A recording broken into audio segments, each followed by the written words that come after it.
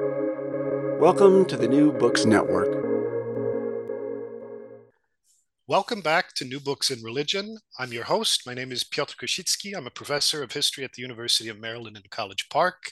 I am delighted to welcome to the podcast today Professor Anna Grzymała-Busse.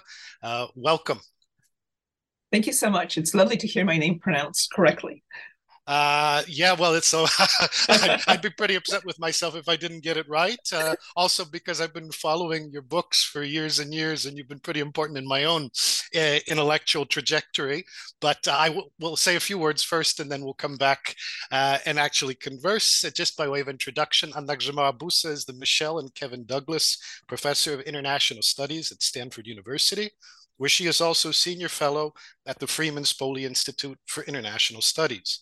Her books include, among many, Nations Under God, How Churches Use Moral Authority to Influence Policy, published with Princeton University Press. Anna Grzymała-Busse is a very distinguished scholar, commentator, and cited voice in multiple fields of interest to me, including religious politics, religious foundations of politics, and the contemporary politics of Eastern Europe. And today we will be talking about the book that she published earlier this year with Princeton University Press entitled Sacred Foundations, The Religious and Medieval Roots of the European State. So if I may simply begin the conversation with a pretty broad-minded question, why did you write this book? Well, first of all, thank you so much for having me. It's lovely to be here.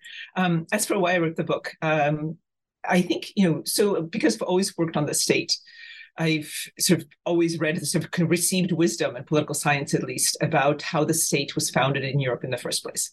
And the story inevitably went something like this. In the early modern period, we have this very intensive and very expensive warfare between states as they sort of start to centralize and consolidate. And this very expensive warfare has two effects. One, it kind of winnows out states. It consolidates a few big ones and winnows out a whole bunch of small ones. And two, it really catalyzes parliaments and taxation, because rulers need to extract resources to fight the war, and they have to have some kind of a forum where they need to discuss sort of, what the levels of extraction will be, what the levels of taxation would be with the nobles. But, I took medieval history in college, and I was also very cognizant of the fact that parliaments and taxation were around much, much earlier than this. And if you look at this earlier time period, as I started to, it's not about interstate warfare. The most powerful geopolitical actor is the Roman Catholic Church. And that church plays a really important role, not just in fragmenting Europe, but also in providing the kind of institutional templates, including parliaments, including taxation. And so if we want to look at the roots of these state institutions, we shouldn't look to sort of, the 17th century wars, but to a much earlier period where the church was establishing itself as an autonomous institutional force, where it played an enormous role as a geopolitical actor, and where in many ways it was an administrative and legal pioneer whose innovations would be adopted by rulers. And that's not to say that these are the same institutions that we see today. In many cases, they're very inchoate, they're very malleable, but nonetheless, those roots lie in a much earlier time period than the received wisdom would have us know. I confess I often, especially when I'm teaching the Catholic Church and its role in European history, end up talking about Pius IX. I end up talking about the various Counter-Reformation popes. It's refreshing to reverse course a little bit and think about how in earlier periods the church, you use the word obsolescence at a certain point in your book, right? To sort of began reforming itself into obsolescence. I'm curious, just before we get into the actual argument of the book, in terms of how you understand the relationship between the medieval and the modern. And you just gave a few very specific examples, which I love about the book, and I think it makes the book a very good conversation piece across disciplines. There's a story, but there are nuts and bolts to it, and the theory's there if someone wants to scratch beneath the surface. But at the end of the day, there are stories about universities, there are stories about taxes, there are stories about political institutions, and there are also biographies of the different popes. I really enjoyed getting into the different nitty gritty and what you call the unsavory practices that sometimes helped, sometimes hurt.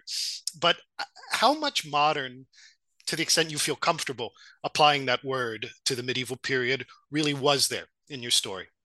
Right. So, I think if we were to transport ourselves into the 13th century, we wouldn't be talking about the state. We wouldn't be talking necessarily even about the secular.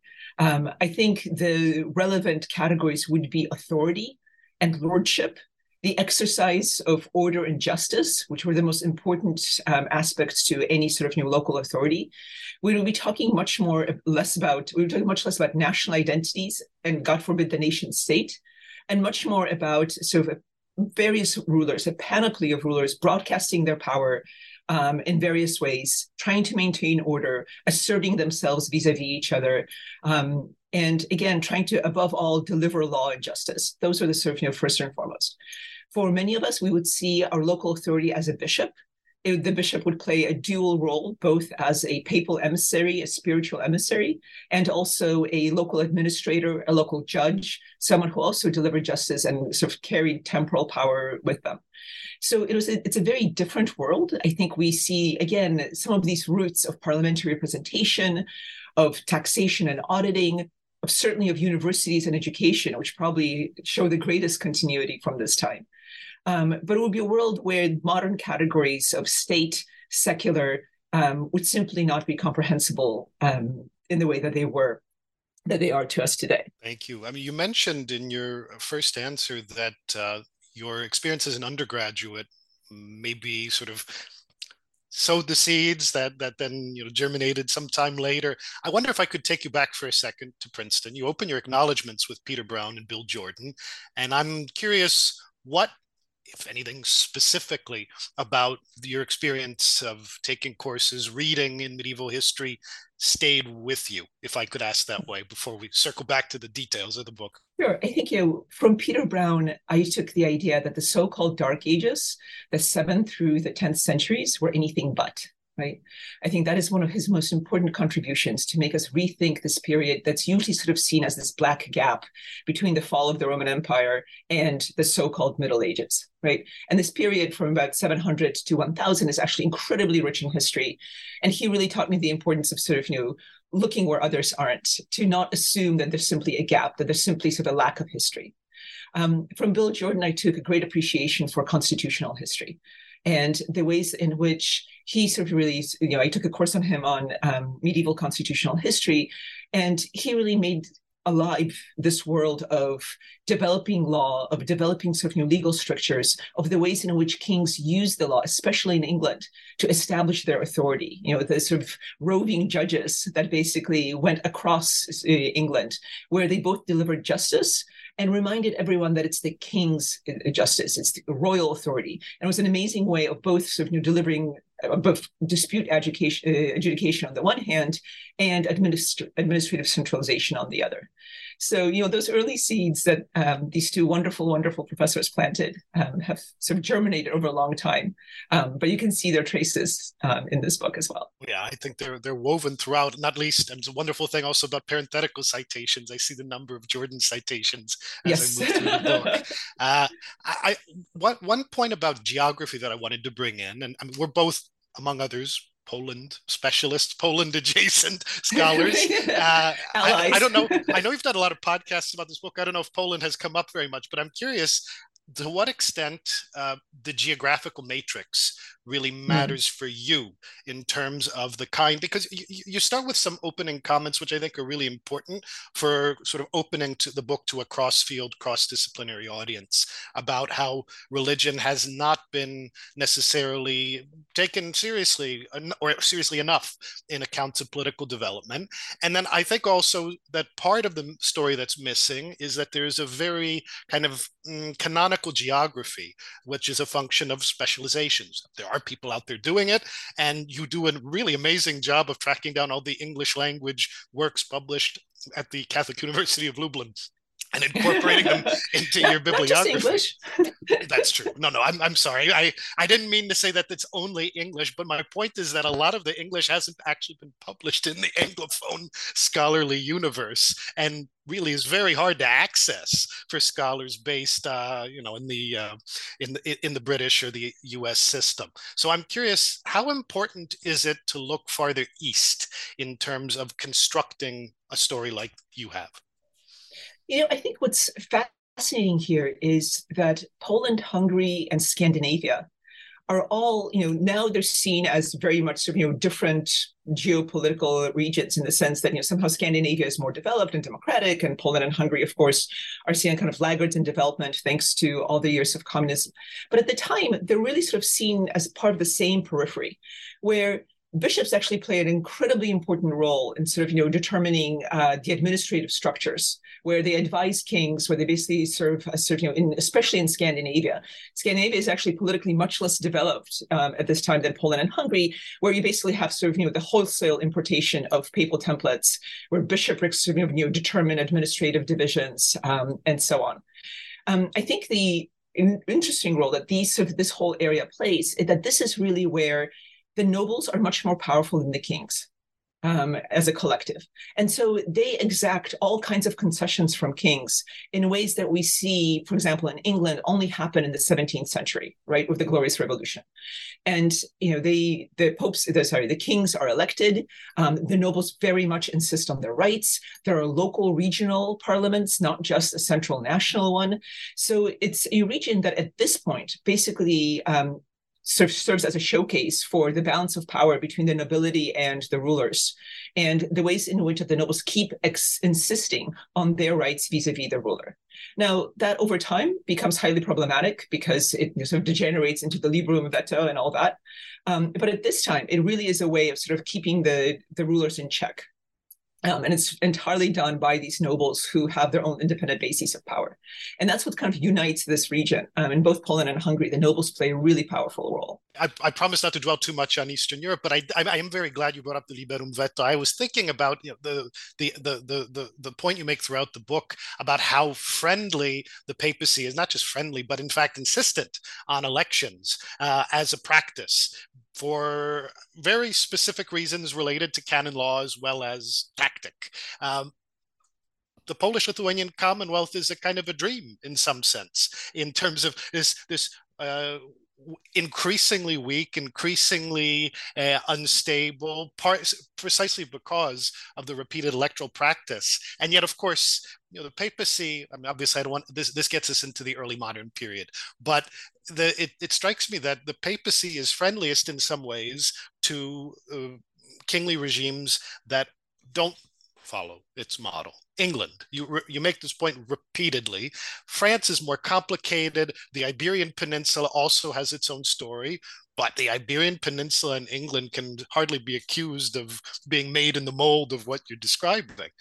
That's right. So, I think when it comes to England, what's interesting is that, the papacy is incredibly strategic. Of course, it gets many things wrong, but it's very strategic in how it picks its battles. And with England, basically once the conquest of England is blessed by the Pope, England's largely left alone, because the sort of papal nightmare is that somehow England will ally with the Holy Roman Emperor against the papacy. And because England is relatively, it's kind of this uniquely powerful, uniquely centralized country in the region. As far as the papacy is concerned, it's best really kept out of sort of, out of the sort of the geopolitics of Europe itself. And so you're right, the papacy largely leaves England alone. It develops its own common law. It develops, a very centralized administration early on. It does borrow. It borrows from the papacy. Canon law, as one analyst put it, leaks into the civil law in England, not the common law, but the civil law. And you do see sort of, picking up of some of the administrative templates from the papacy. But by and large, that's an independent development. But, the papacy, again, as I pointed out, would love to see elections everywhere because that limits royal power. But it really sort of, has to count on local nobles to enforce that. And this is why you have elections where the nobles are powerful. So in the Holy Roman Empire, in Poland and in Hungary, wherever you see powerful nobles, papal wishes or papal desiderata for for elections are basically upheld. You just mentioned the Holy Roman Empire. I think there's one of the most striking features of the book for me. Uh, the exact phrasing is that the chief enemy. Right, I think in your second chapter, you describe the Holy Roman Empire as the papacy's chief enemy, which makes sense given in the overall arc, and yet seen from a distance, the Holy Roman Empire, especially sort of misrepresented through the lens of the 16th century, gets a completely different reputation. So I'm curious if, I mean, obviously you dwell at this at some length in the book because it's very important to the longitudinal consequences you're describing.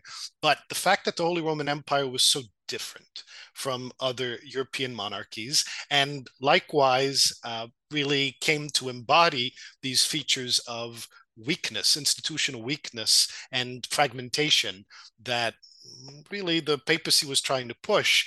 Do you see that as a success story of the papacy, or maybe a paradox? I don't know. I don't want to put words in your mouth, but how would you kind of sum that up, given what happened in the 1500s? Right. Well, I think in the medieval period, I think initially, first of all, the Holy Roman Empire played such an important role. It wasn't known as the Holy Roman Empire, of course, until much later. But in the 11th century and earlier, those rulers played such an important role in both naming popes and in protecting the papacy. In some ways. But basically with Gregory VII, there's this sort of, assertion of papal reform, that we're going to clean house, we're going to assert our autonomy, we're going to establish much more of a hierarchy with the Pope at the apex rather than Rome being a backwater the way it was until then. And part of that meant freeing itself from the Holy Roman Empire, right? The investiture conflict, nominally about the naming of bishops by the emperor or by the pope, is fundamentally really about asserting those separate spheres of authority, the temporal and the ecclesiastical. And so the reason why the Holy Roman Empire in the Middle Ages becomes a chief enemy, if you will, of the papacy, has much less to do with some kind of a religious difference or with anything like that. It simply has to do with the feeling that the papacy knows that in order to continue as an autonomous geopolitical force, in order to continue to preserve its independence, it can't basically be ruled by the Holy Roman emperors. And the Hohenzollerns, to their credit or to their blame, keep insisting on basically making this pincer movement across the Alps. And so, coming in from the north to the Papal States and then from the south via the Kingdom of Sicily. So it's not surprising that the popes would devote so much time and so much effort to basically repelling what they see as an attack. Henry IV famously gets excommunicated 5 times by 3 different popes, precisely to prevent him from furthering these efforts.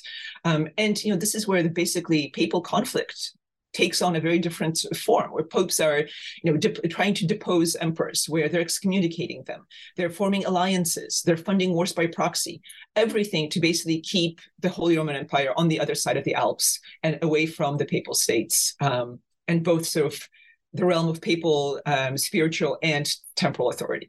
So they're an enemy mostly because they're just as ambitious as the papacy is, starting with the 11th and 12th centuries.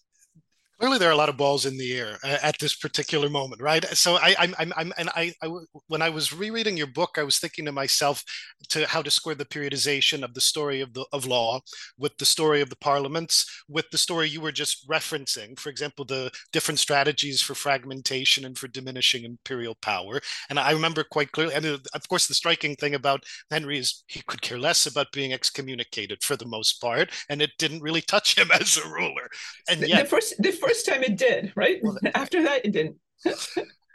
He's such a. I mean, obviously, it's hard to make an example of him, but the centrality to his centrality to your periodization of the story really actually had me thinking for a second about that relationship between, let's say, the Italian lands and the Germanic lands. And you make a point, and I don't necessarily want to read too much into it, but again, I come to this conversation for better or worse as a modernist. So these statements do catch my attention. You're saying basically the papacy, I think I'm quoting from you here, the papacy was so successful that it took until the mid-19th century for Germany and Italy to unify as states. And I was thinking, do Bismarck and Cavour have let's say, Gregory the Seventh to thank? That's a silly way of posing the question, but it strikes me that there is a certain kind of feature of fragmentation that facilitates, for example, and you talk about this at some length,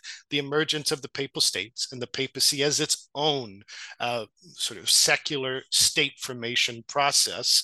And that is something that I can reframe in terms of Pope Pius IX in the 19th century and make sense of the decline of the process whose arc you're charting at the start.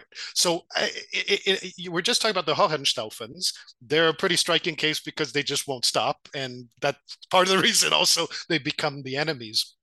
Do you feel like it works without? I mean, you need that consolidation of the papal states in order to make sense of the fragmentation around them, or is it really merely a sort of a mosaic that incorporates the other elements so that I can't ask this question in a monocausal way without going back to canon law?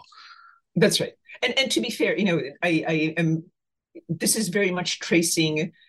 In social science terms, what I'm doing here is tracing the effect of a particular cause that is sort of, the papal efforts, without in any way suggesting that state formation is monocausal. I fully grant that.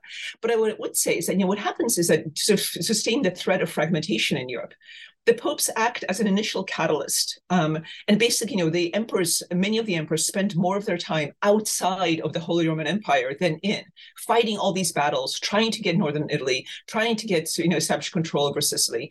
They're constantly sort of, fighting. And what that does is open up a power vacuum within the Holy Roman Empire. So precisely at a time where you see centralization in England and sort of a nascent expansion of authority in France, where, in Spain, you see kind of, the Muslims being pushed all the way back down, again, with an assertion of authority by secular rulers. In the Holy Roman Empire, what you see instead is kind of the central authority busy fighting wars and trying to convince the nobles to come with him, and selling off his land, right? Selling off the fisc in order to finance this war. And what that means is that what you have is the establishment of all kinds of bishop princes, local dukes, local princes as the main sort of local authorities. And they are not going to give up that power. And so what happens in northern Italy with the towns that arise in the power vacuum, and in the Holy Roman Empire with these bishops and bishop princes and dukes, is that even when, the Holy Roman Empire comes back and wants to assert its power, it's too late. Most of the state establishment, most of the state formation in the Holy Roman Empire goes on at the regional level, at the level of these principalities. That's where the power is. These men raise taxes, they provide justice, they provide security, they administer their sort of, little regions, and they will not give up power to the Holy Roman Emperor.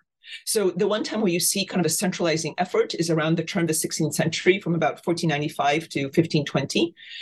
There are all kinds of reforms that are supposed to sort of, systematize taxation, provide for greater parliaments at the national level, provide for more central sort of adjudication of disputes, and almost all of them fail, because the princes and the prince bishops claw back that power, and they insist not just on imperial elections, but they insist that, the locus of power, the locus of authority is going to be on that regional level.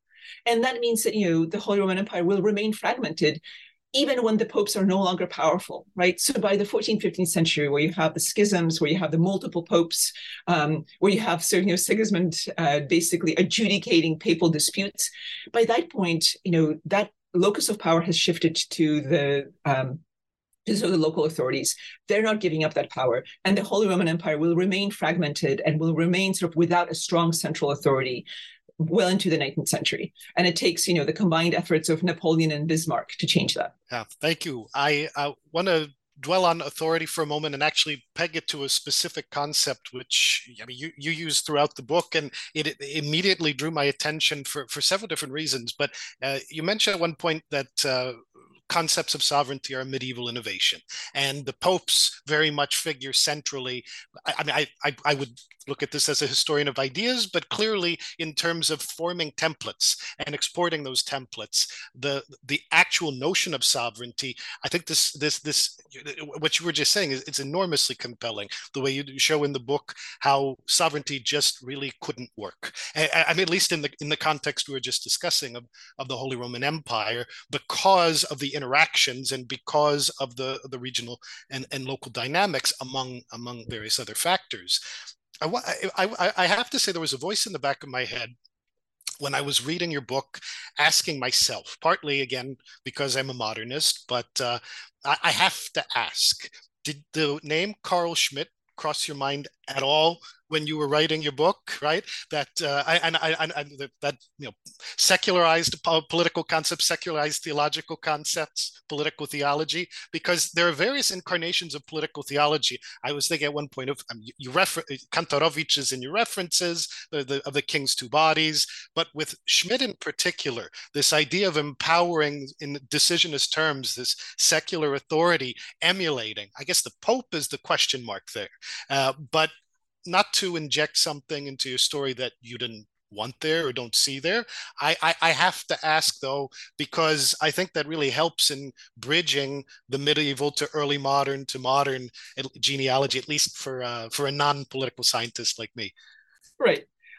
So, I stay away from Schmitt. I stay away from political theology. I stay away from absolute authority, which is sort of, what his whole concept is about, right? The sort of absolute authority to decide.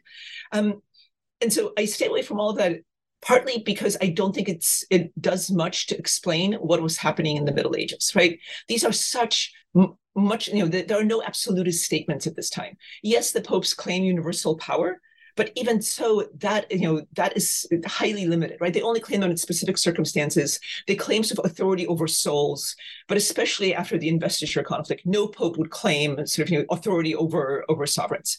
And when they try to assert any kind of sort of more stronger statements of authority, they're immediately slapped down, right?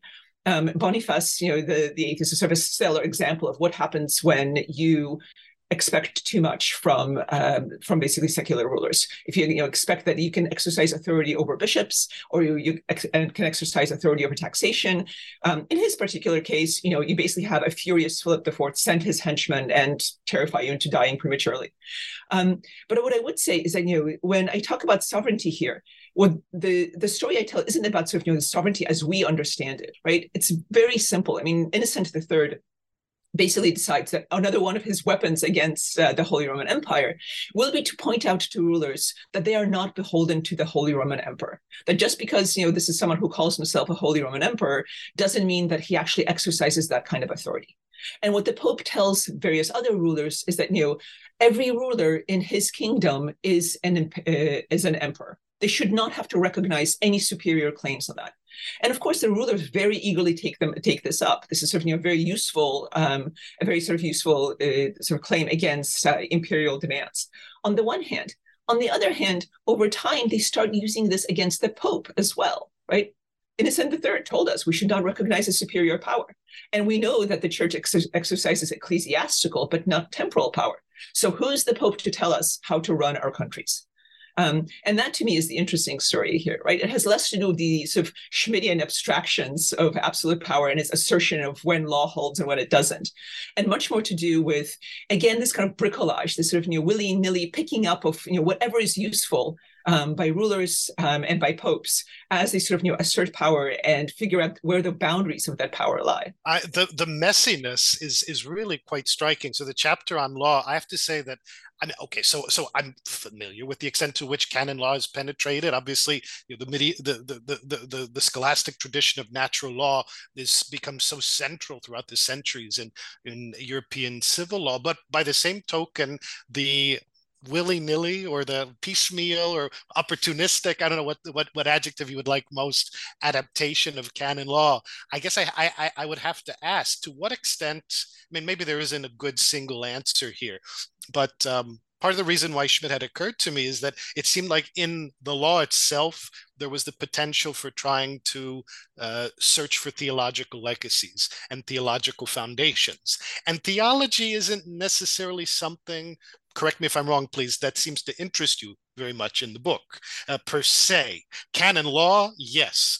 Practices of authority, yes. But it didn't necessarily matter beyond the, let's say, the justifications for the Crusades, etc. Right. So in that sense, maybe I would be barking up the wrong tree if I were looking for theology in these legal legacies that had been absorbed, transmitted, etc. Right, and I think I think you're absolutely right. There's very little theology in this book, and that's partly because the church self-consciously basically separates theology from canon law. Right, that's a medieval innovation.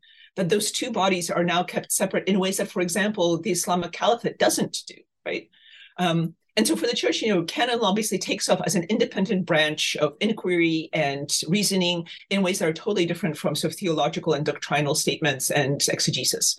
And so for that reason, there's very little theology here. But that's not to say that, I guess because I'm a political scientist, I view the church in this book mostly as a geopolitical actor, as opposed to as spiritual authority and the savior of souls, who's also very concerned with developing a new theology of salvation, and especially when it's challenged by first the heretics, then by the Reformation. But for the story of the development of the law, one of the sort of starting points is the separation of theology from canon law as being in entirely two domains. Thank you so much. I want to come back for a second. I know this is going to maybe seem like a naive question since we're already deep into the discussion, but the word church. In your introduction, you talk about the word state as a synecdoche, and I was thinking church is a pretty capacious synecdoche too in your book. So, if I may, now that you've sort of the book is done and out, and you've talked about it a lot.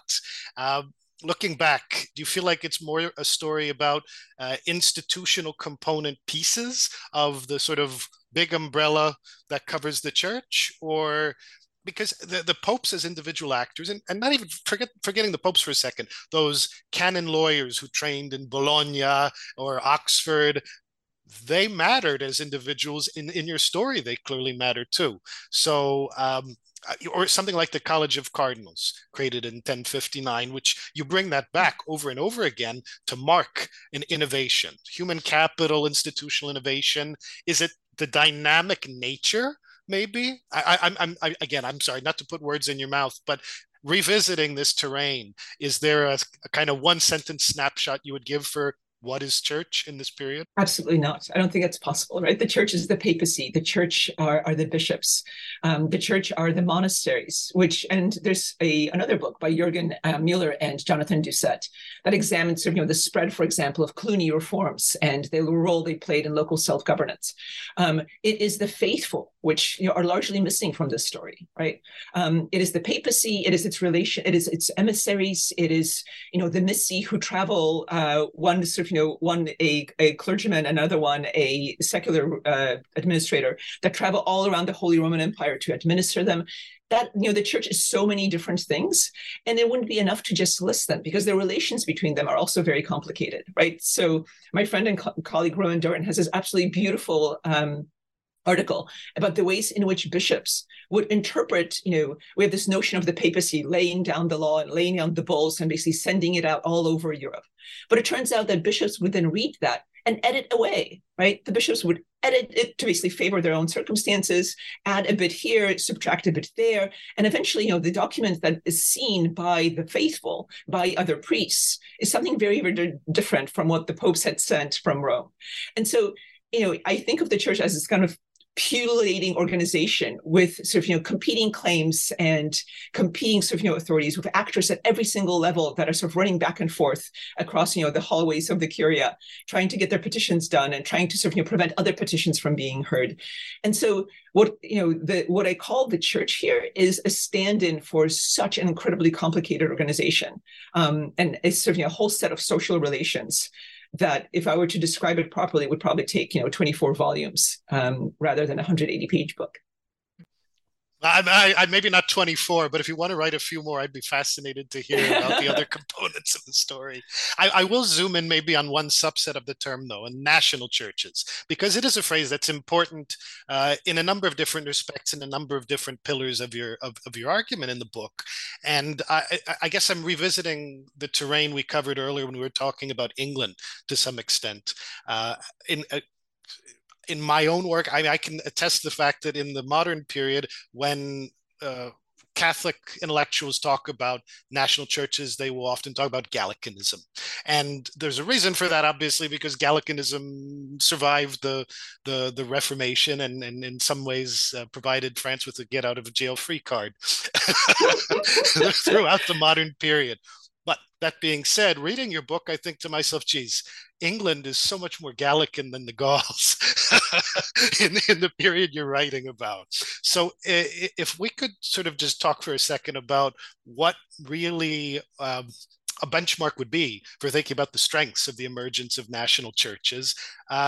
Henry VIII obviously is a sui generis in so many ways, right? But a lot of your book is building toward the 1500s and that redistribution of authority. So national churches are clearly a big part of that story. So, I'm not sure if I would call them national churches per se. What I would call them are sort of, different settlements between the papacy and the rulers. So in some places, the popes insist that, that insist on much sort of greater adherence to papal pronouncements than in other places.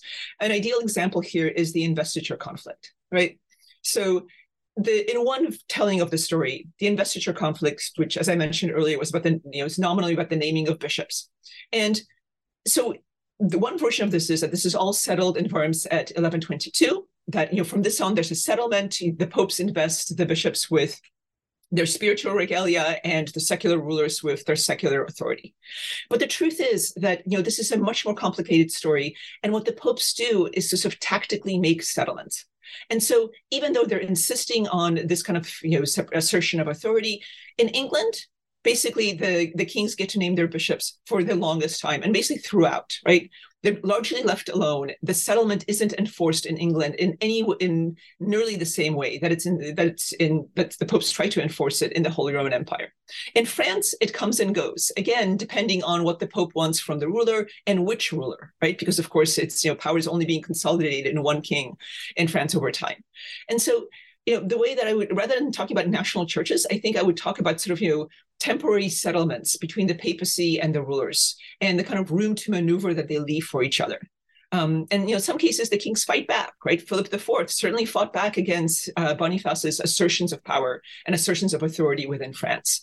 So it's less a question of, national churches in the medieval period, because the very phrase national doesn't make much sense. It's much more about the sort of, temporary settlements between the papacy and the rulers over sort of where the boundaries lie of papal influence and temporal authority. It seems, going through your book, most of these settlements are ad hoc and evolving and dynamic. There are, so there was one, I forget if it was in chapter 2 or chapter 1, but there's a passage where you talk about national churches and concordates. And I was thinking about concordates in part also because it's another one of those mechanisms that survives and takes on a life of its own in the late modern period. But concordates, again, in the medieval period, really, in some sense, okay, we're talking about the genesis of this type of solution, but it's mutually unintelligible with a kind of concordate that establishes diplomatic recognition in the international system. So is a concordate simply a version of what you were just describing, i.e. one kind of ad hoc arrangement that a pope can come to, or one way of formalizing, quote unquote, unofficially, the ad hoc arrangement? Or was there something more to it that we can say, aha, this really is important in understanding, again, church state is an anachronism, but the dynamics of secular state interaction in the formation of the modern European state? To me, what's different about these settlements from what came before is the fact that they hold the status of a legal agreement, right? So in an earlier medieval period, agreements would be, public, would be made publicly via handshake, and the witnesses would basically make the agreement legitimate and give it some kind of enforcement. In this period, by the time we reach 12th century, after the rediscovery of Roman law and the systematization of canon law and this kind of legal blossoming, what you have are signed documents that carry with them the force of law, right? It's a legal agreement as opposed to a public sort of spectacle. So I think that's what's interesting. Their content isn't about diplomatic recognition or about sort of, who gets to run education in what places the way they are today. They're much more about sort of, short-lived agreements about taxation, about sort of, where the bishoprics will lie, about sort of, who gets to charter a given university. And so they're much more, I think, nitty-gritty than sort of, they're more the greater abstractions of the early modern period and later. So again, these are not necessarily ad hoc, but they're what they are legal documents, which makes them different. But they're not very I don't think they're very similar to what we see as the concordates of today, right? They simply don't carry with them the same kind of force of two political authorities basically agreeing on how their respective nations will recognize each other or will recognize each other's authority. So I'm going to pivot for a second. Thank you to what you describe as unsavory practices that serve the popes well in certain contexts, and whether we're talking about the sale of offices or indulgences, because it seems that there was a profound influence of those practices as well, following especially the the creation of the Avignon papacy, and then as part of the way of resolving the Great Schism. So to what extent can we talk? I mean, I guess I don't mean to dwell on the adjective, but I'm just curious, when you were talking about sale of offices or indulgences as unsavory practices, did you mean it in a moral sense, or did you mean it in the way that it's worth reflecting on what the transfer of those practices or the emulation of those practices among state rulers meant more generally then and long term? I call them unsavory, and I realize that may come off as flippant, but I call them unsavory because they're unsavory in two different ways. One is that they corrupt the very authority that's being sold. And when it comes to indulgences, popes are being criticized, bishops are being criticized by their contemporaries for selling salvation, right? And for selling offices rather than having the best person occupy that spot.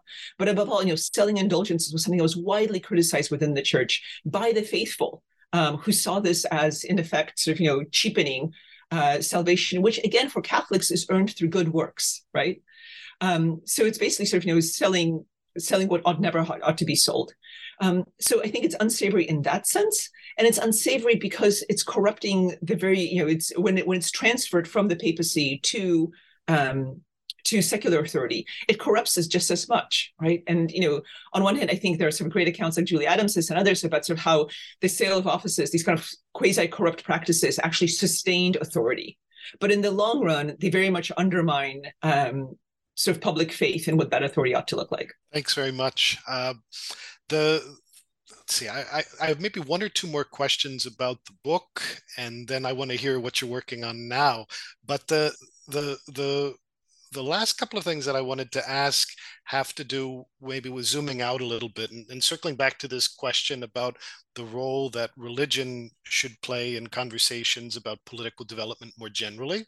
And the way that I want to get to that is by asking you a question about causality and how you sort of felt, what your own sort of mental scaffolding was when you were thinking about what you needed in order to make causal claims about a particular transfer or a particular aggregation of data sets that you had observed, in a way that then takes this synecdoche of church or religion or papacy and actually opens it up to the broader scholarly conversation in the field.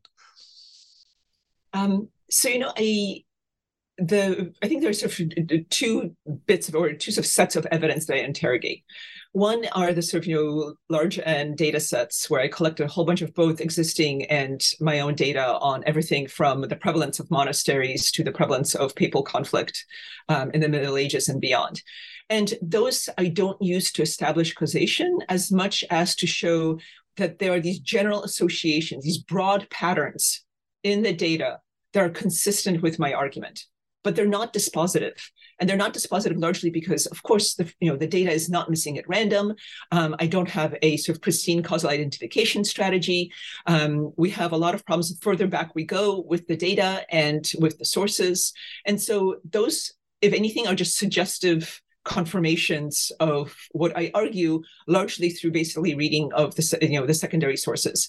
And here, at every point, what I wanted to establish was that if these templates truly travel from the church to the state administrations, to these nascent state administrations, then we need to have an account that stipulates that, the church came up with this first. What is the origin of these templates and institutions? B, who transforms them? Who transports them from Rome or from the church to the secular rulers? And 3, is there evidence of a self-conscious adaptation of these, either by bishops who serve as high-ranking as high-ranking royal administrators, or by other forces? And so those are sort of the 3 standards with which I would interrogate this story of emulation and diffusion. Where do the origins lie in the church? Are there sort of agents of transmission? And is there sort of evidence of this actually being adapted from the church and not from other sources? And I don't think I nail down the story. The sources are simply too thin. But I think that again, this is very much a suggestive account that tries, insofar as it's possible, to demonstrate this. I think in some respects the introduction felt very modest to me. I like the way that you approached also the phrasing of the sections, right? Taking Tilly to church. I thought that's one of the loveliest phrases I've seen in an academic book. But the reason I say modest also is that there are very powerful implications, I think, also crossing over multiple time periods. So in this was the way that I want to end talking about the book itself, which is that most of your scholarship has been about the modern era. So when you read yourself, do you recognize lessons for, Grzymała-Busse, the earlier or the later, that you want to draw that are specific? Let me think about how to phrase this, because obviously this question will sound different and the answer would be different depending on which field you're talking to. But in a more general sense, I find that there are particular conclusions that you've drawn and particular stories you have about the medieval era that really help me to make sense of certain phenomena that I observe in the modern era. So I'm just wondering if you found something similar rereading your own book after it was published. I confess I haven't reread that book yet. It's too fresh. But what I would say is are 2 things. I think that the one important lesson is that concepts change their value, right? It is simply incoherent to talk about states and power and the church in the Middle Ages in the way that scholars very freely do right now. The second thing that I think the kind of the value of concepts changes over time, and we really have to be careful about having these highly anachronistic analyses. And I tried very hard not to do that, but of course, it sneaks in, and for that I apologize to all historians reading it. I think the second thing would be sort of avoiding teleology. I again tried very hard to avoid the idea that somehow the Protestant Reformation was an inevitable outcome of what the church is doing, or somehow that this was the modern state as we see it now was an inevitably sort of the result of this kind of diffusion. And I think at least for political scientists, building in contingency like that, building that's kind of that almost analytical modesty is a hard sell. We tend to think in terms of sort of causal relationship between variables that are literally sort of blocks or concepts almost that to historians are almost unintelligible. And a lot of times I think political scientists get accused as a result of both monocausality and of teleology. And I tried very hard in this book to avoid that, but it is I think a warning to my future self, at least, to be even more careful in the future. I really, so to take whatever I say with a grain of salt, because I'm an outsider in multiple respects, but by the same token, I really think that this is a book that can serve very, very well, particularly for interdisciplinary seminars. So in multi-track, cross-track seminars, I would love to read this book with my students, precisely for the reasons that you just articulated. And maybe I should have asked this question more explicitly. When you were a graduate student, I don't know if you imagined potentially writing a book like this, but if you were, I'm sure maybe you have already spoken to graduate students who have read parts of the book or have read the entire book and have said, how do I even begin thinking about something like this? I don't know. Do you have any particular advice? Obviously, time. Yes, time is, so this book was largely written during COVID, where we have three kids, and so time was precious. But it was kind of magical to write it during that time, precisely because there were whole days where I could just fall into, the rabbit hole of medieval history, while my husband took care of the kids. I think, yes, time and sort of analytical distance, that gives one, I think, modesty. I think, I am very humbled by all the work of medieval historians who came before me, without whom this work would be impossible. And reading them, I really get a sense of the kind of, extraordinary efforts that made this book even remotely possible, ones that I certainly couldn't have undertaken myself. So I think, I think this could have been a dissertation project, by someone, probably not me, but by someone. But I think it's also evidence, I think, you acquire skills and you acquire an analytical humility over time. And hopefully then when you approach bigger projects, you're better equipped to appreciate just what a huge task you've set out for yourself, and how the answer will necessarily be incomplete. I think that's, sort of my biggest takeaway, is that this is a book where the answer is necessarily incomplete, and I just have to live with that. I think that's a lesson that maybe everybody in the business should repeat to themselves on a daily basis. It will certainly help us feel better about ourselves. But it's also, I think, sobering, because we need colleagues to carry on, and students above all, to carry on the torch. If I may switch gears completely, thank you so much. I mean, it's been lovely discussing the book with you. Unless I resist the temptation to ask you about 21st century Polish politics, but I'm just curious, what are you working on these days? So I'm sort of carrying on this split intellectual existence, where on one hand I still very much work on the modern state and modern party politics, and so of course the Polish elections come are very salient in my mind. But what I'm starting is a new project on corruption, and how, I think partly because of these unsavory practices. And I think I want to make two arguments in this new project. One is that what we consider corruption is simply politics, that corruption is this modern invention, and practices that we would consider unsavory have been with us all along. And in some cases, they've actually sort of helped governors and rulers to govern. And the second thing is that as a result of that, we ought not to spend our time, trying to explain Nigeria and Sudan and why they're so corrupt. We should really focus on the Swedens and the New Zealands of the world and sort of ask why they escaped, right? Why are they so different? So it's a book that builds on sort of, a lot of new advances in social psychology, and sort of a kind of a more historical grounding of concepts that we take for granted today. Sounds like a wonderful book. I can't wait to read it. And for the moment, I will thank you for joining us today and for sharing so much. Really covering such ground. It's such an important book, and I really hope that all the listeners out there go out and buy it. Anna Grzymała-Busse has published Sacred Foundations, The Religious and Medieval Roots of the European State, with Princeton University Press this year, 2023. Anna, thank you so much for joining us today, for taking the time. Thank you so much for having me. This was just a delight.